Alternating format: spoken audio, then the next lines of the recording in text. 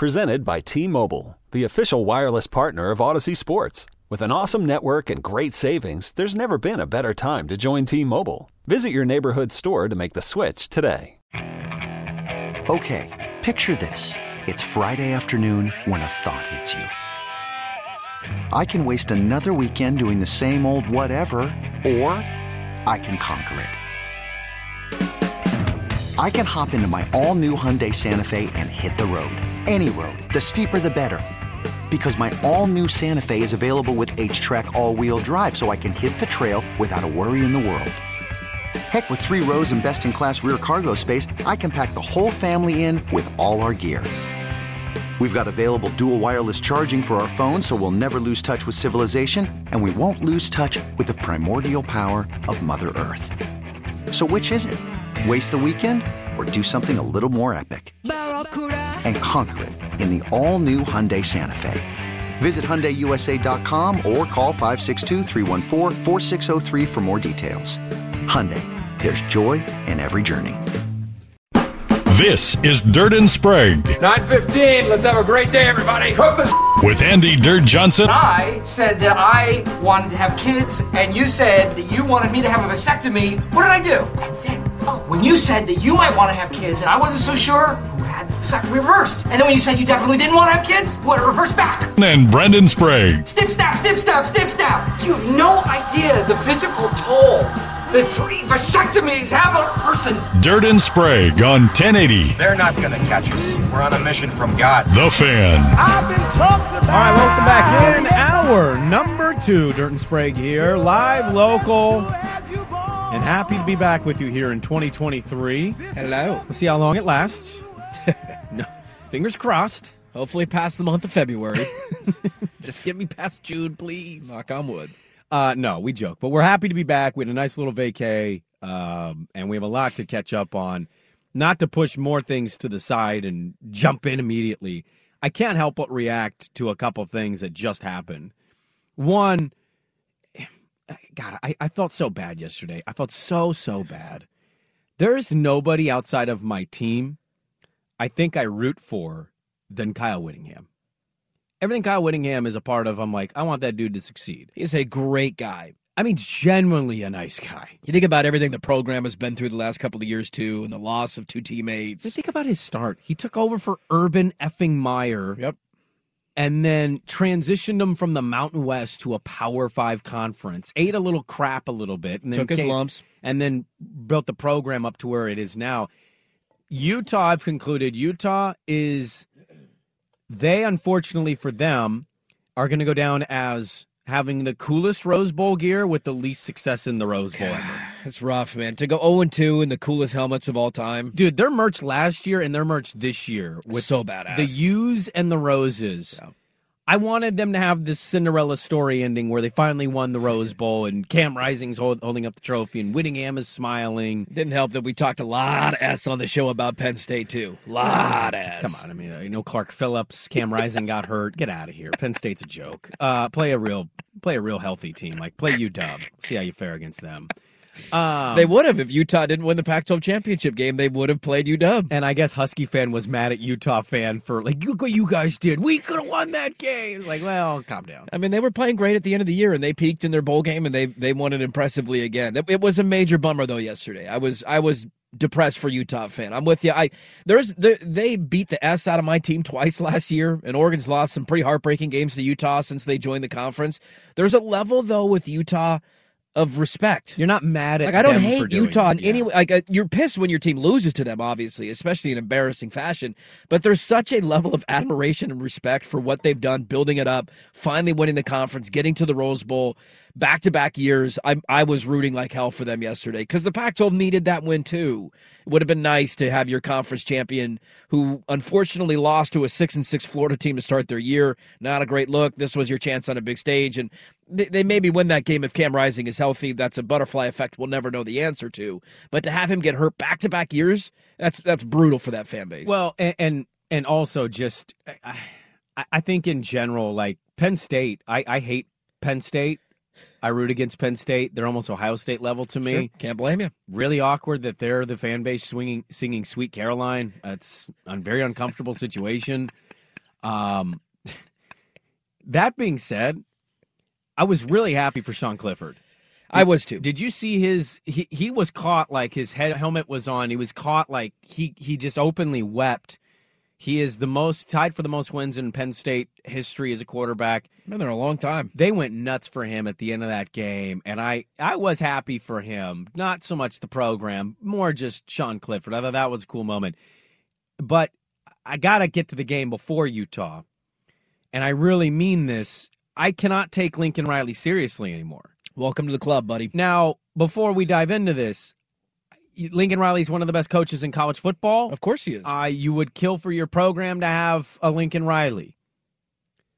He is 0-6 in New Year's 6 bowl games. I think he's 1-5. 1-5, yeah, thank you. He's 0-4 in the playoff. He won a random Cotton Bowl during his time at Oklahoma, and then is it 1-6 or 1-5? I thought he had lost 6 straight, or somebody. Let me look it up. Okay. I think it's 1-5 because he's only been to 6 of them. But let me check. He has no real success on this level, and look, like LSU, the greatest team ever assembled. I don't expect you to win that game with Jalen Hurts and company. Like LSU was stacked that year. That being said, they've had some close losses. They have had losses where you scratch your head. Yesterday, blowing a 15-point lead to Tulane. I mean, yeah, the guy knows offense. The guy has Heisman Trophy winners. At some point, and I believe that point is now, Dirt, we need to be having the conversation nationally when we talk about Lincoln Riley and his teams. You have to care about defense. Yeah. He answered 3 questions in the postgame yesterday and then dipped the hell out of there. So shout out all the reporters that got to travel and then have no questions answered. He's loyal to Alex Grinch, maybe to a fault. And yeah, they're USC. Maybe they'll buy their talent. But like until he shows me that he's actually taking the defensive side of this thing seriously, I don't know if I can put him in certain conversations. I really don't. It's kind of one of those, you say this all the time in basketball. I'll believe it when I see it. Yeah. I believe they'll be really good. I believe they can win the conference next year. I'll believe they can beat a legitimate team on a New Year's Eve, New Year's Day type game when he actually takes defense seriously. He's 1-4 in New Year's 6 games. 1-4, thank you. He is 0-3 in the college football playoff. Yeah. They lost in 17, the close game to Georgia in the Rose Bowl. That was his first year as a head coach. 18, they lost to Alabama in the Orange Bowl. They got thumped twice. Got smoked. That was the Kyler Murray year. And then 2019, I believe that was Hurts's year. They went and just got housed by LSU. And then, of course, losing the Cotton Bowl yesterday to Tulane. They won the Cotton Bowl in 2020. I don't remember anything about that game, but that was the COVID year. So that was his lone New Year's 6 win. This has always been my argument about Lincoln Riley. Nobody questions his ability as a brilliant offensive play caller. Nobody questions his ability to find and develop quarterbacks, turn them into number 1 picks, turn them into Heisman Trophy winners. He's doing it again. Caleb Williams will be the number 1 pick in the draft. He won the Heisman Trophy. He might win it again next year. Like, nobody's ever doubted that. But I've always found him fascinating because we criticize some coaches and we don't criticize other coaches. And I always ask the question, why? And one of the guys who's been put through the ringer the last couple of weeks is Ryan Day at Ohio State.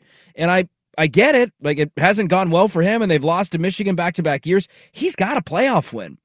He's been to a national championship game. A lot of people forget it, but he did. He went with Justin Fields. They beat Clemson in the semifinal and went. He's won something that Lincoln Riley has not won. I also thought it was fitting in the weekend that the Big 12 finally got their first playoff win. The Big 12 was the only conference until this year to A, only put 1 team in the playoff. It was Oklahoma. They never won. And B, never won a game. Every other conference, major Power 5 conference, had won a playoff game and sent multiple teams. TCU goes, they became the second team to go. I'm rooting so hard for them. And I am too. They became the first Big 12 team to win a playoff game, and their first shot at it. And so for the Lincoln Riley, conversation going forward, I have no doubt that USC is going to score 45 points a game, and hardly anybody's going to be able to stop them. The problem is going to come. There's going to be 2 or 3 games next year where you're going to need to turn around and say, hey, can our defense win us this? And for large parts of Lincoln Riley's career, the answer has been no. And until he starts taking that, I don't know if it's hiring a new coordinator. He's changed out coordinators multiple times. I don't know if it's the transfer portal is going to be the easy solution. I think they picked up a couple linebackers and a corner from the transfer portal already. If it's more a different emphasis in recruiting, like at some point as a head coach, you have to adapt. And as good as his offense is, his defense leaves a lot to be desired. They give up 46 points and blew another 14-point lead to Tulane. That line was fishy the entire time, only being favored by 2. You're like, what's going on here? It got to 1.5. Got to 1.5. USC jumps out to a 14-0 lead. You think, all right, that wasn't fishy. USC's going to blow them out. Right. And all 3 of USC's losses this year, twice to Utah and to Tulane, they had a 14-point or more lead in all 3 of those games and blew all 3 of them. I mean, the fact that you can't trust your defense in the last 3 minutes of a game to stop a Tulane team, who, by the way, a great story of college football was Tulane going from 2 wins last year to winning, what did they win this year? 12 games? 11-2? 12-2. 12-2 is what they finished Their quarterback couldn't even throw the football hardly. He had 8 completions. Yeah, but how many of those came on that final drive? I think he had 3 or 4 of but them on 2 the of those final drive. 4th down conversions were just him running around. Running it, like, yeah. Dude, put a spy. You know this guy doesn't feel comfortable throwing, and he was 8 of 17. It's a weird thing because USC got, I think, the most love of any team in the conference for like all conference stuff. They had the Defensive Player of the Year, and which is odd. Like, no offense. I know the, what's his name? Tui. Yeah, their defensive lineman. He led the nation in sacks. He led the nation in sacks, but like that defense was a joke all year. You know, their best defensive performance, coincidentally, came in Corvallis. It was undoubtedly their best game of the year. That just ended up being somehow a slugfest. 4 interceptions would do that to you. But that helps. Like outside of that, you never can trust it. You couldn't trust it at Oklahoma. And you can't trust it now here, year 1. We'll see what year 2 is, but I'm officially putting Lincoln Riley in the great coach with a very big problem. And if Alex Grinch isn't on the hot seat, that needs to change drastically. I liked that guy at Wazoo years ago. I don't know if he's proven that he's an upper echelon defensive coordinator, and if you want to win the way they want to win at USC, you need the right guy in charge of that side because it's clear Lincoln Riley has no idea what to do. He has no idea. I don't even know if he can gauge if his team is any good on defense. If he thinks they are, I don't know what he's watching. And so yet again, USC gets let down by their defense. And yes, I'm sure Danny's going to come crack the mic at 12 o'clock today, and they'll get to USC. But we're all pushed back on what I assume he is going to conclude is, I can't take USC ultra serious as a national title contender, which is what their fans want, until I actually see it unfold in front of my eyes. And so that's kind of where I'm at with Lincoln Riley. I get it, the Lincoln love, I understand it. Heisman Trophy winners, brilliant offensive mind, but there's 2 sides to the football, and you're the head coach. It's your responsibility to also care about the defensive side. Well, and I brought this up earlier in the show. Like, we have praised his ability to recruit, and rightfully so, because he was an elite recruiter at Oklahoma. That has continued at USC.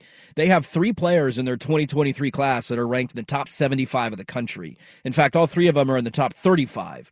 All 3 of those guys are offensive players. And so to me, it's highlighting again, like, you're not putting a point of emphasis. I don't know why they can't finish the recruiting battles for some of these guys. They need help desperately on the defensive line. They need help desperately in the secondary. This defense all season long was a sieve, and we allowed turnovers to be a distraction. Hey, they're forcing a lot of turnovers. A lot of that is luck in college football. A lot of that is just a ball bouncing your way, a deflection here, a fumble there. This defense gave up 43 points in their loss to Utah. They gave up 37 points to Arizona. They gave up 35 points to Cal. Cal couldn't score on anybody. Gave up 35 to Cal. Gave up 45 in that game to UCLA. Gave up nearly 30 to Notre Dame. Gave up 47 in the Pac-12 championship game loss. Like, for as much maligned and criticism in this neck of the woods that Oregon's defense got for the way that they finished the season, at least when you look at a lot of these comparable games, you're holding teams to 10, 17, 20, and you're allowing your offense to win a game comfortably by scoring 40. USC had to win a lot of games down the stretch where your offense essentially had to be perfect, and you can't do that year in and year out. And so that's where my criticism of Lincoln Riley has always come from. When you put him in the conversation as the best of the best, this guy is one of the elite coaches in the sport. One, eventually you need to see it on the highest level. We did this with Kirby Smart. We've done it with Ryan Day. Like, we do it with a lot of big-time coaches. Like, all right, you're great. Go win a playoff game. Go win a national championship. And a lot of those guys have. And there's a certain aspect of Lincoln Riley that, for whatever reason, he's just kind of flown above that criticism. And yet again, here they were giving up a ton of points. And until I see it, I'm not going to expect anything different from a Lincoln Riley defense.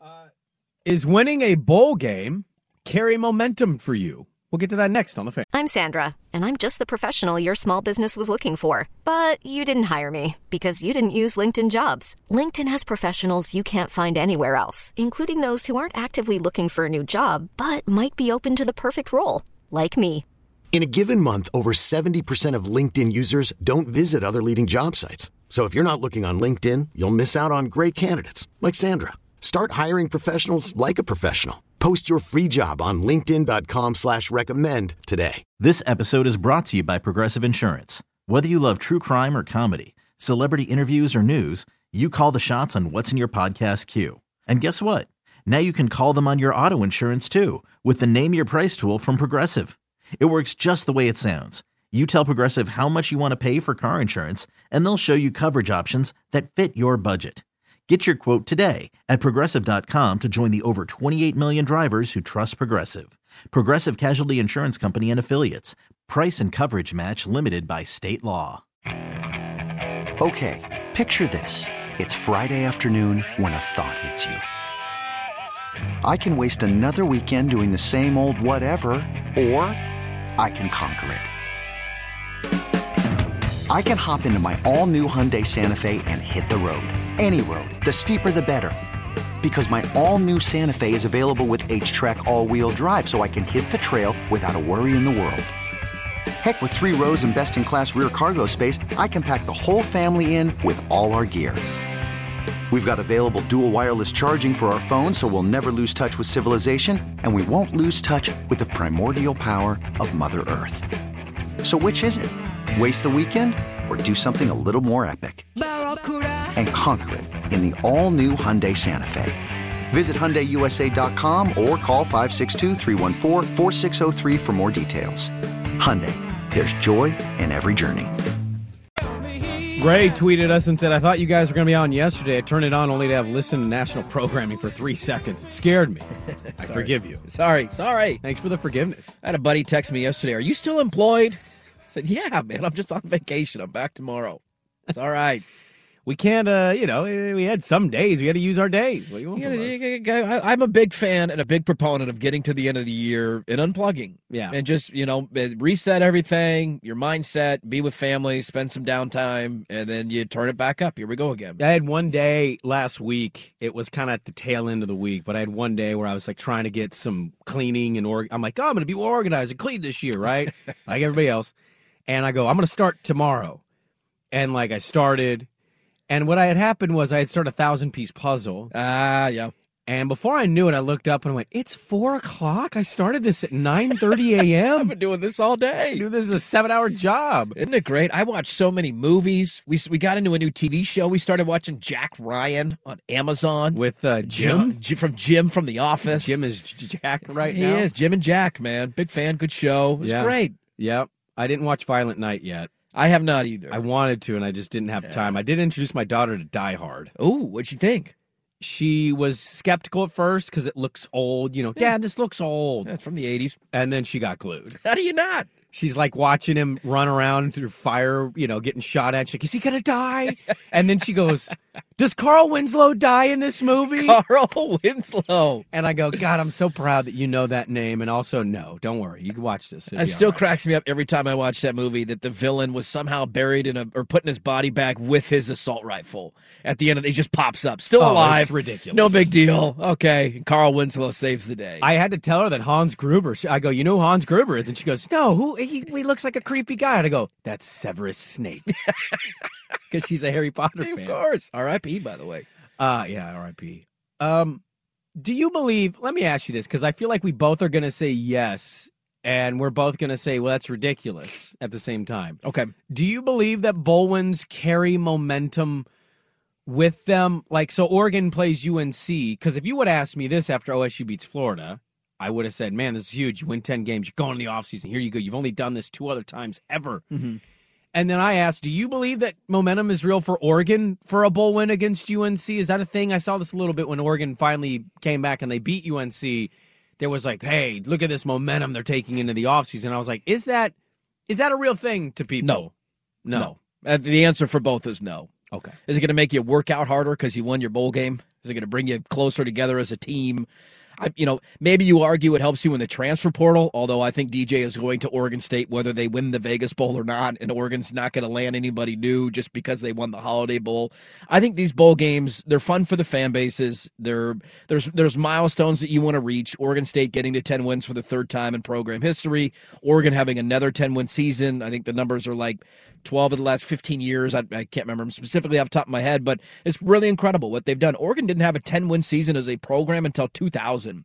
And since 2000, in the last 22 years, they've done it double-digit times. Like, it's remarkable where the program's at, the consistency that they've had, despite the fact you've had many head coaches come and go, and Lanning again becomes another Oregon coach to get to that milestone. It's important for the fan base, but no, I don't think it gives you any extra motivation or momentum going into the offseason. Both programs were going to feel great probably about where they were at. Oregon State for the way that they finished the year, Oregon for the way that they performed on signing day, and some of the kids that they brought in this class. No matter what was going to happen, both of them were going to have big expectations next season. You're just happy that both of their seasons ended in a win, and Oregon's was...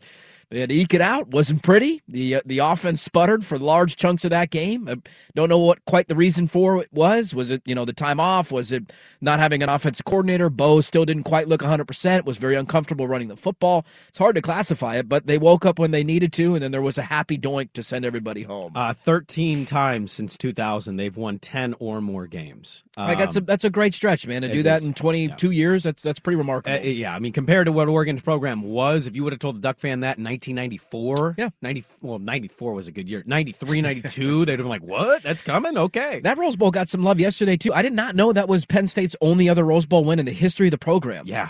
How have they not won another Rose Bowl?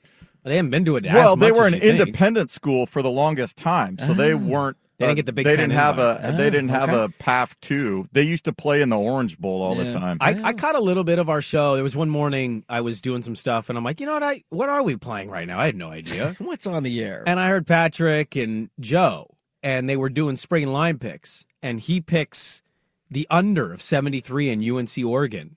And while I didn't necessarily see that, I was like, okay, I like the contrarian play there. And they were giving him all kinds of crap. Really?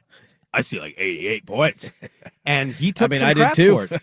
And they barely, the final was well below. Yeah, it was well below the On the 73. pregame show, I thought Oregon was going to score 50 points. UNC's defense was horrible all year, and they had nobody playing in that game. Oregon's defense was horrible all year, and you're playing maybe the best passing prospect in all of college football, who showed you that he's an NFL caliber player. That kid. He's a stud, man. Now, is he got one more year till One more he can year. go? So he it's was going to a be redshirt freshman this year? Yes. So it's going to be debate between him or Caleb for the number one pick. And I don't know if you lose in either one of those scenarios, but that kid looked amazing. Yes. Yeah, I know his numbers weren't the most incredible. He had all his wide receivers opt out. His offensive line wasn't fully healthy. He just looked the part to me, right? Caleb, to me, looks the part. He looked the part. Drake May did. I think part of the problem for Oregon, Bucky Irving, kudos to him, 1,000-yard season, an amazing game against UNC.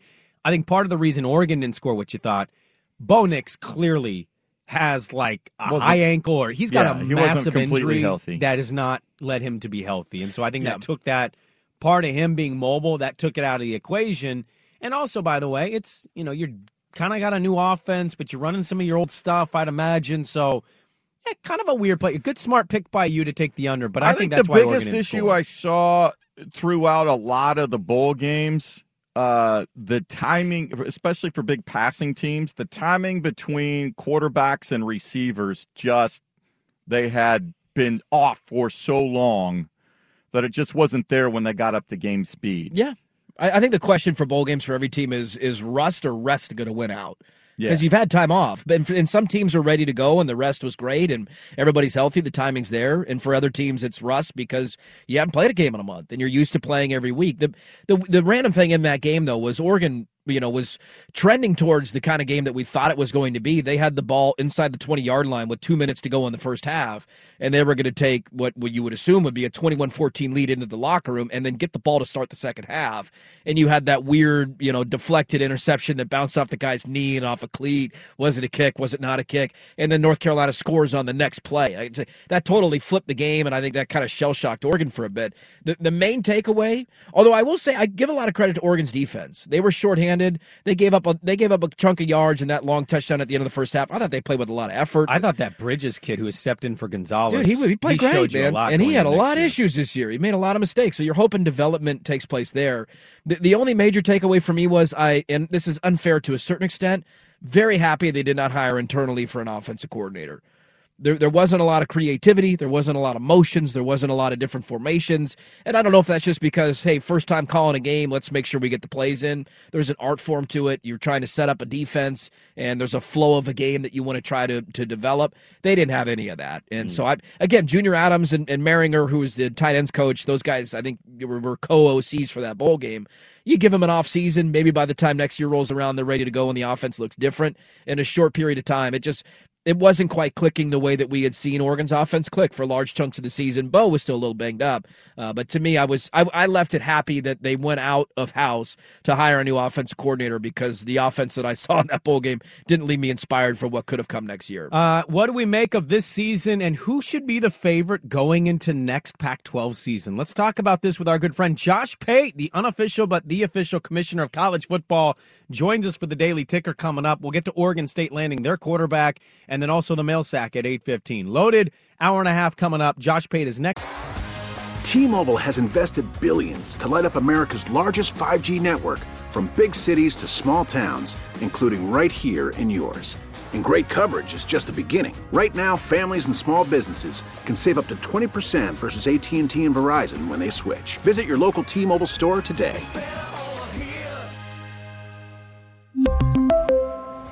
Plan savings with 3 lines of T-Mobile Essentials versus comparable available plans. Plan features and taxes and fees may vary. After the end of a good fight, you deserve an ice-cold reward. Modelo is the mark of a fighter. You've earned this rich golden lager with a crisp, refreshing taste. Because you know, the bigger the fight, the better the reward. You put in the hours, the energy, the tough labor. You are a fighter, and Modelo is your reward. Modelo, the mark of a fighter. Drink responsibly. Beer imported by Crown Imports, Chicago, Illinois.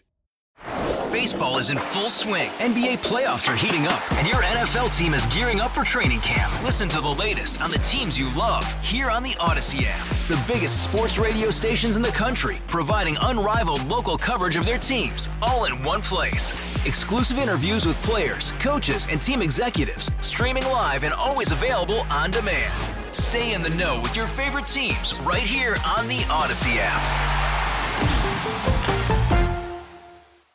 In this wide world of sports, some stories can slip through the cracks. Now, before we do this, let's go over the ground rules. Pelican Brewing presents the Daily Ticker, where Dirt and Sprague visit with the insiders that are covering the stories you've heard about, and some you haven't. How'd you do that? Actually, I'm not even mad. It's amazing. The Daily Ticker with Dirt and Sprague is brought to you by Pelican Brewing, born at the beach. All right, Daily Ticker time here on a Tuesday, brought to you on The Fan by Pelican Brewing Company, born to the beach online at pelicanbrewing.com. And there is a lot going on in the world of college football. What a weekend of college football. And arguably the best playoff day we've ever seen. The back-to-back games were amazing. The Pac-12 are all excited about what's to come. Joining us now is our good friend Josh Pate of the Late Kick Live, the Late Kick Podcast, at Late Kick Josh on Twitter. Go give him a follow. You were down in I believe, in Atlanta this weekend, Josh. I mean, just what was that one like? That was maybe the best playoff game we've ever seen. I didn't think Ohio State had a chance in hell of competing with Georgia. There they were with an opportunity on a last-second field goal to win it. What'd you make of that playoff game, and what were the vibes like in the ATL? Well, it was very unplayoff-like. For someone who's been to a lot of these things, normally you get that kind of corporatized feel. Not as bad as the Super Bowl, mind you, but it's a little bit more distilled, I guess, when you get in these neutral site venues and the ticket prices go up. But this Ohio State-Georgia game, and I was saying it in the second quarter, I was saying it at halftime, and then we saw how the game ended. It felt like a genuine Week 5 on-campus, middle-of-the-afternoon college football thriller. The ending speaks for itself. But I also, I thought going in, a lot was being made of how Georgia was going to physically own Ohio State. I never thought that. I picked them to win the game, very close, which is what happened. But I never thought that there was this great big physical mismatch. I did not think Michigan overmatched Ohio State physically. I thought they won the game in a different way they had the year before. And that got overblown a little bit, and it warped expectation of how inferior Ohio State was going to be in that game. Athletically, they go shot for shot with Georgia. Some position groups, they are way better than Georgia. And one of them's receiver, and that's exactly why they were able to hang in the game. But at the same time, if you can take a team's fastball like Georgia did, and you still find a way, somehow, some way to win the game, that's a testament to your mettle. That's a testament to your character as a championship program. And now we have a near 2-touchdown spread in a national championship game, which is amazing to me, but that's where we are. Yeah. And I'll be taking all those points. I'll take TCU to try to cover. That's a tough team out there. Josh, I'll ask you about a non-playoff game here. USC loses their lead to Tulane yesterday, and look, there's no refuting what Lincoln means to a quarterback, what he means to offense. The guy clearly can win. We saw him win at Oklahoma, get to the playoff a couple times, obviously turning USC into what this is. There is a part of me, Josh, as much as I love Lincoln Riley, I loved the move by USC to get him, there's kind of I need to see you do this at some point, and defense matters. Like, Lincoln is phenomenal, and yet doesn't seem to care about that side of the ball. Where are you at on Lincoln Riley right now, given what we've seen in the bigger games that they've played, whether at Oklahoma or USC, and just kind of where his defenses traditionally are? So traditionally, you're right. And I can't promise you that he's made the required decisions to change that. I don't know that. But let's just theoretically say he's realized everything that you and I are talking about now, and he realized it in the latter stages of his Oklahoma tenure. Then he gets the USC job. And so he's been there about a year, a little over a year now. My point is, even if he knew all that and was fully committed to it, there's only so much he could have done in year one defensively there. The ultimate test of that will be, all right, are there any staff shakeups after this? Are there any roster moves? How do they continue to incorporate and develop the skill they're bringing in? And over time, we'll find out. Now, the worst case would be nothing changes, because yesterday, and not the first time we've seen it, you're scoring in the mid-40s, but yet special teams makes a crippling mistake late, and then defense lets them down pretty much all afternoon, and 2/3 of the phases of the game there are letting you down in a way that really keeps you from achieving at a high level with what is a dynamite offensive product. And it's the reason that we call this game a complementary game. And sometimes that gets lost on folks. Now, again, he's in a position where he can recruit the level of athlete defensively they need. Can they develop it? Can they scheme it? I think that's the question moving forward. But I don't think he's ignorant to it. It's just, are the necessary changes being made? That's a more long-term question. Yeah, we're talking with our good friend Josh Pate about everything going on in college football at Late Kick Josh on Twitter, the host of Late Kick Live and the Late Kick Podcast. And you are Pac-12 Pate, so let's continue on this line of questioning. So, well, we were just talking about Big Ten team. Well, not yet. Okay, that kind of leads into the question, but we get Oregon State lands DJ Uiagalelei. Beaver fans are fired up. This is the most excited they've been in a generation. Oregon's getting Bo Nix back. He has a chance to be a Heisman finalist next year. Washington's getting Michael Penix back. He probably should have been a Heisman finalist this year. We mentioned USC, Caleb Williams, the Heisman Trophy winner, coming back next year. And that's not even bringing up Utah, who's now gone to back-to-back Rose Bowls and lost in heartbreaking fashion yesterday. It's a double-edged sword because we're excited, but it's also the last year that this is going to exist. So it's kind of a weird feeling. But how amped up is Pac-12 Pate for the 2023 slate next year? Considerably amped up. And that stat that was floating around about how conference hasn't been to the playoff in 6 years. Their teams are 1-7 in the last 8 New Year's Six appearances. It hurts. It hurts all of us. But we can't wear it like a chain around our ankle. We got to break free eventually. And the way you break free is good quarterbacks coming back, check. We got good coaches in the conference, check. Now, here's what you need to look for. So the decision with USC and UCLA notwithstanding, I think the Big 12 is giving you a pretty good indicator that you don't have to be bogged down by a couple of your big brands leaving, because Texas and OU are on their way out the door. And TCU said, who cares? We're just going to win the conference, or we're going to play for the conference title and go to the playoff and make it to the title game anyway. The Big 12 has not suffered an iota, as Meemaw would say, from two of their big brands leaving. They've actually picked up the slack. This is one of the better years of Big 12 football we've seen in decades. And so I would say the same thing about the Pac-12. You can either choose to get caught up on who's leaving, or you can choose to focus on how much more oxygen that leaves in the room for you.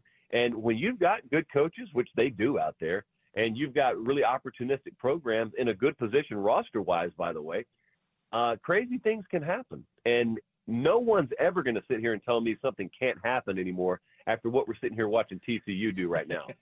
Josh, I don't. I just a little uncomfortable and a little awkward.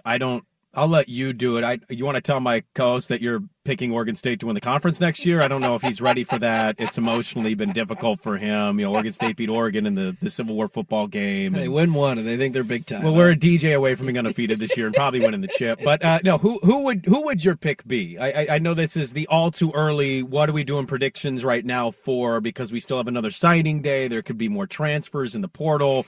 But let's just have fun with this. It's going to be a big year of Pac-12 football next year. If I was to ask you, Josh, who would you pick if you had to lay a couple bucks on a team to win the conference next year? Who would you pick?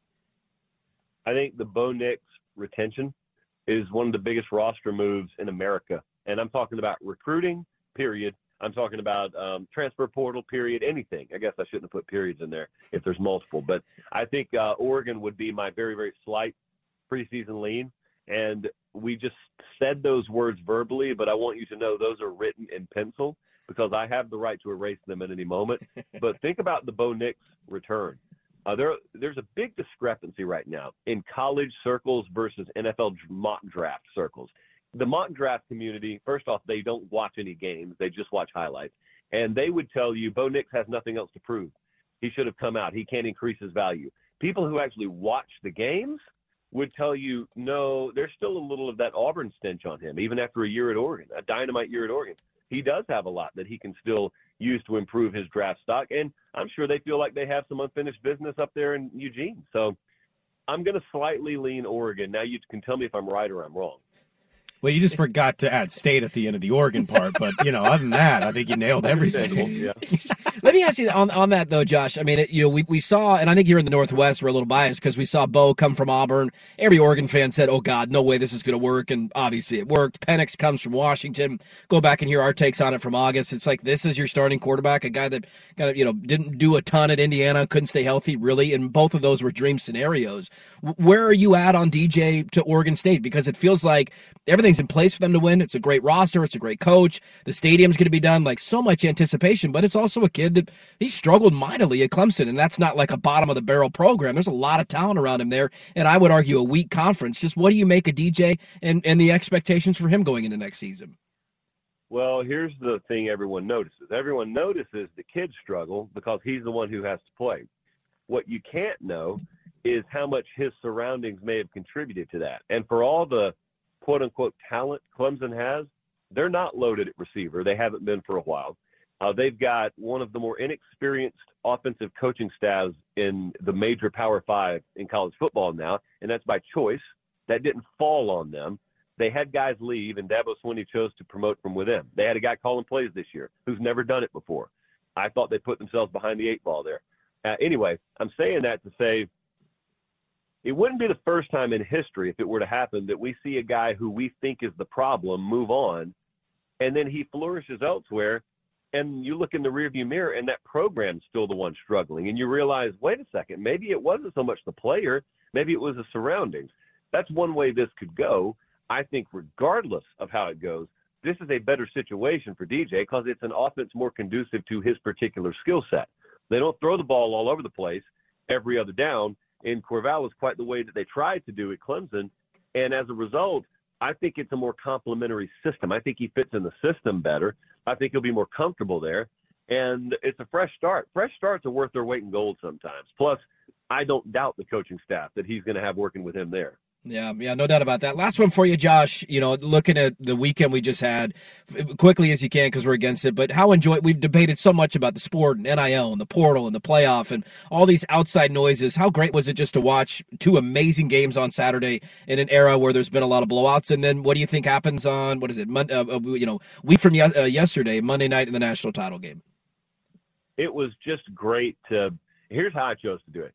I chose to completely forget caring about what anyone else thought about my sport on that day. I just enjoyed it for myself and didn't care about ramifications, didn't care about implications.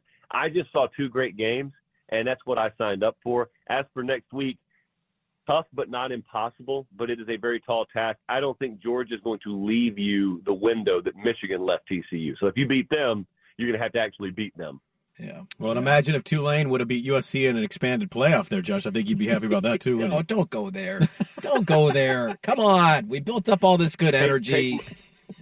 Take my silence as protest. Josh Pate, at Late Kick Josh on Twitter. He's a host of Late Kick Live, Late Kick Podcast, one of the best in the business. We appreciate the time. As you know, there is no off season, so we look forward to chatting with you in the non-off season as we're wrapping things up here in the regular season. Thanks as always, my man. Happy New Year to you, and look forward to doing it again soon. Same to you guys. I appreciate it. There you go. Josh Pate of the Late Kick Live and the Late Kick Podcast. Let's get to the college football playoff. We haven't talked about it much yet, so let's dive into that. TCU with the shocker over Michigan. Georgia outlasting Ohio State. What did you make of all of it this weekend in college football? And a true David versus Goliath in the national championship game. That's coming up next. It's right here on 1080 The Fan. Well, this weekend in college football is like walking through the desert for 6 years, surviving and coming across a body of water. Desperately needed. Is that a good analogy? Do you like that? I've had vacation to work on my analogies. No, because I think you had other games. Like, I didn't watch all of the bowl games, but I think you had some bowl games that got people pretty jacked. Yeah, it was a good bowl season. To the most part, though, we don't care about bowl games. You know, they're fun. You watch them if you're around. You care about your team. You care about your conference. By the way, we'll get to the mail sack coming up. We had a question come in on Pac-12 bowl games. So if you have any mail sack questions, send them in 503-250-1080. The main ones we focus on are New Year's Six games and playoff games. And I know you go back and check any tape you want. On the last shows we were doing at the end of the year, previewing the playoff. The last one we did, I brought it up because it was like a week and a half away. Like, hey, anybody excited for this?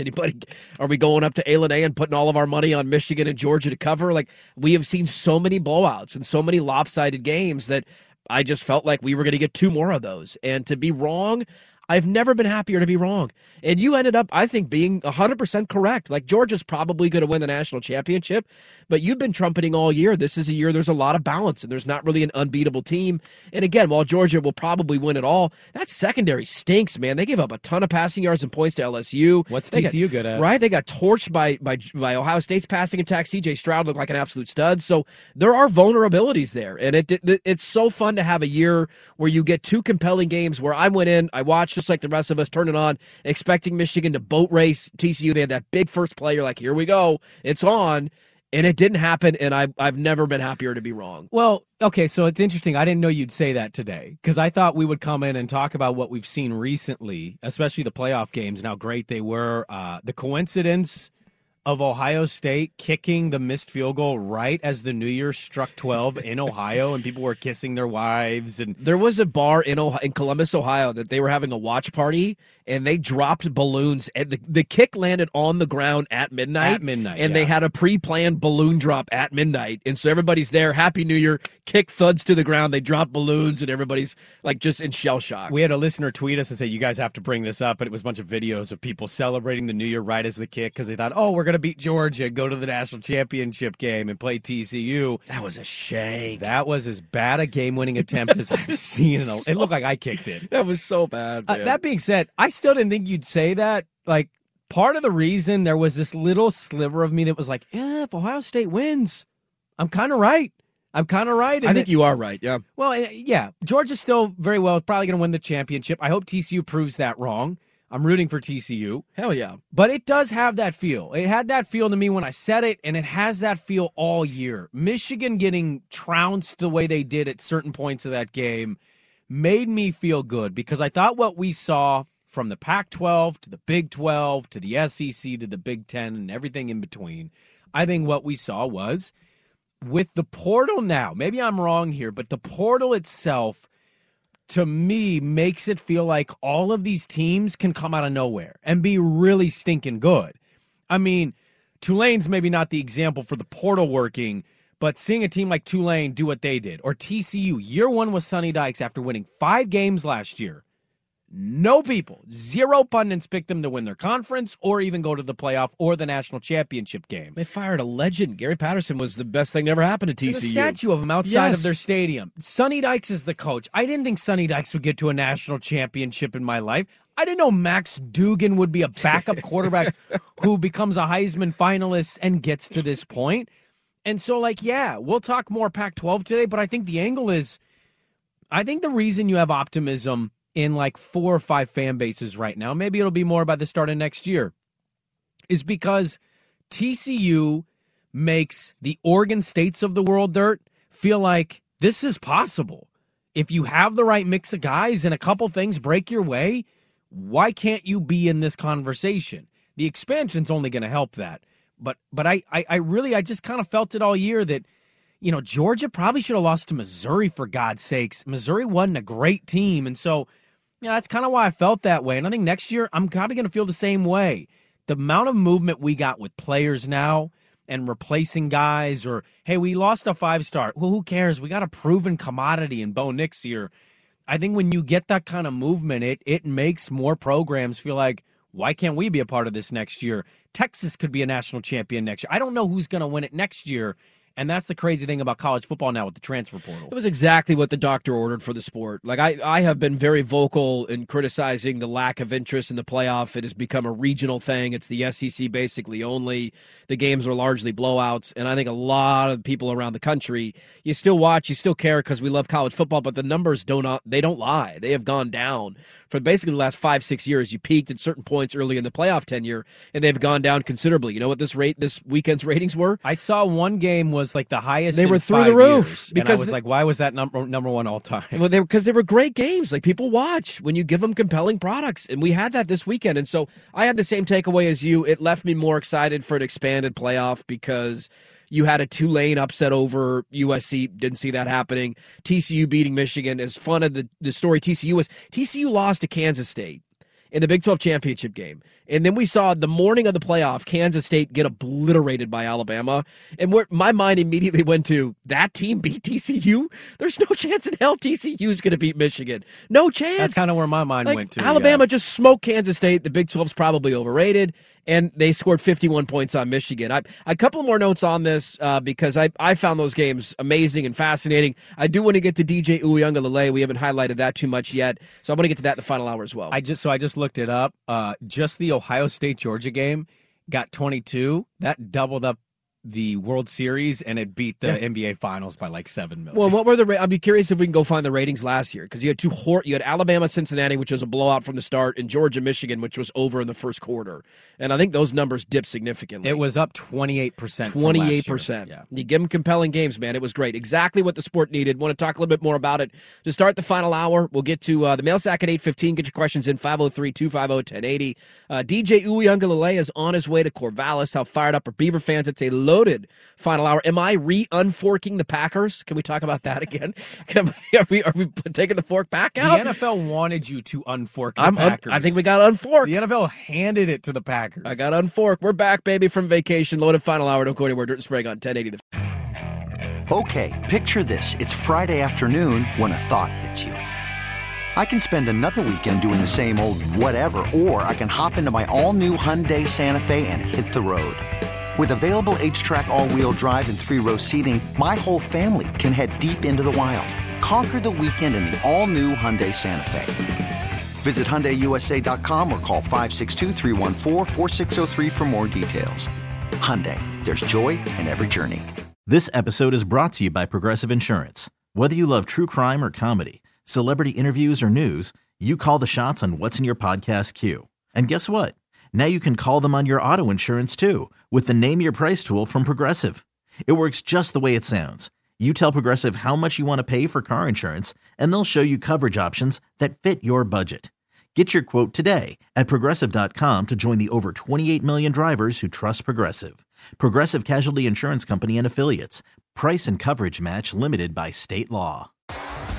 T-Mobile has invested billions to light up America's largest 5G network, from big cities to small towns, including right here in yours. And great coverage is just the beginning. Right now, families and small businesses can save up to 20% versus AT&T and Verizon when they switch. Visit your local T-Mobile store today.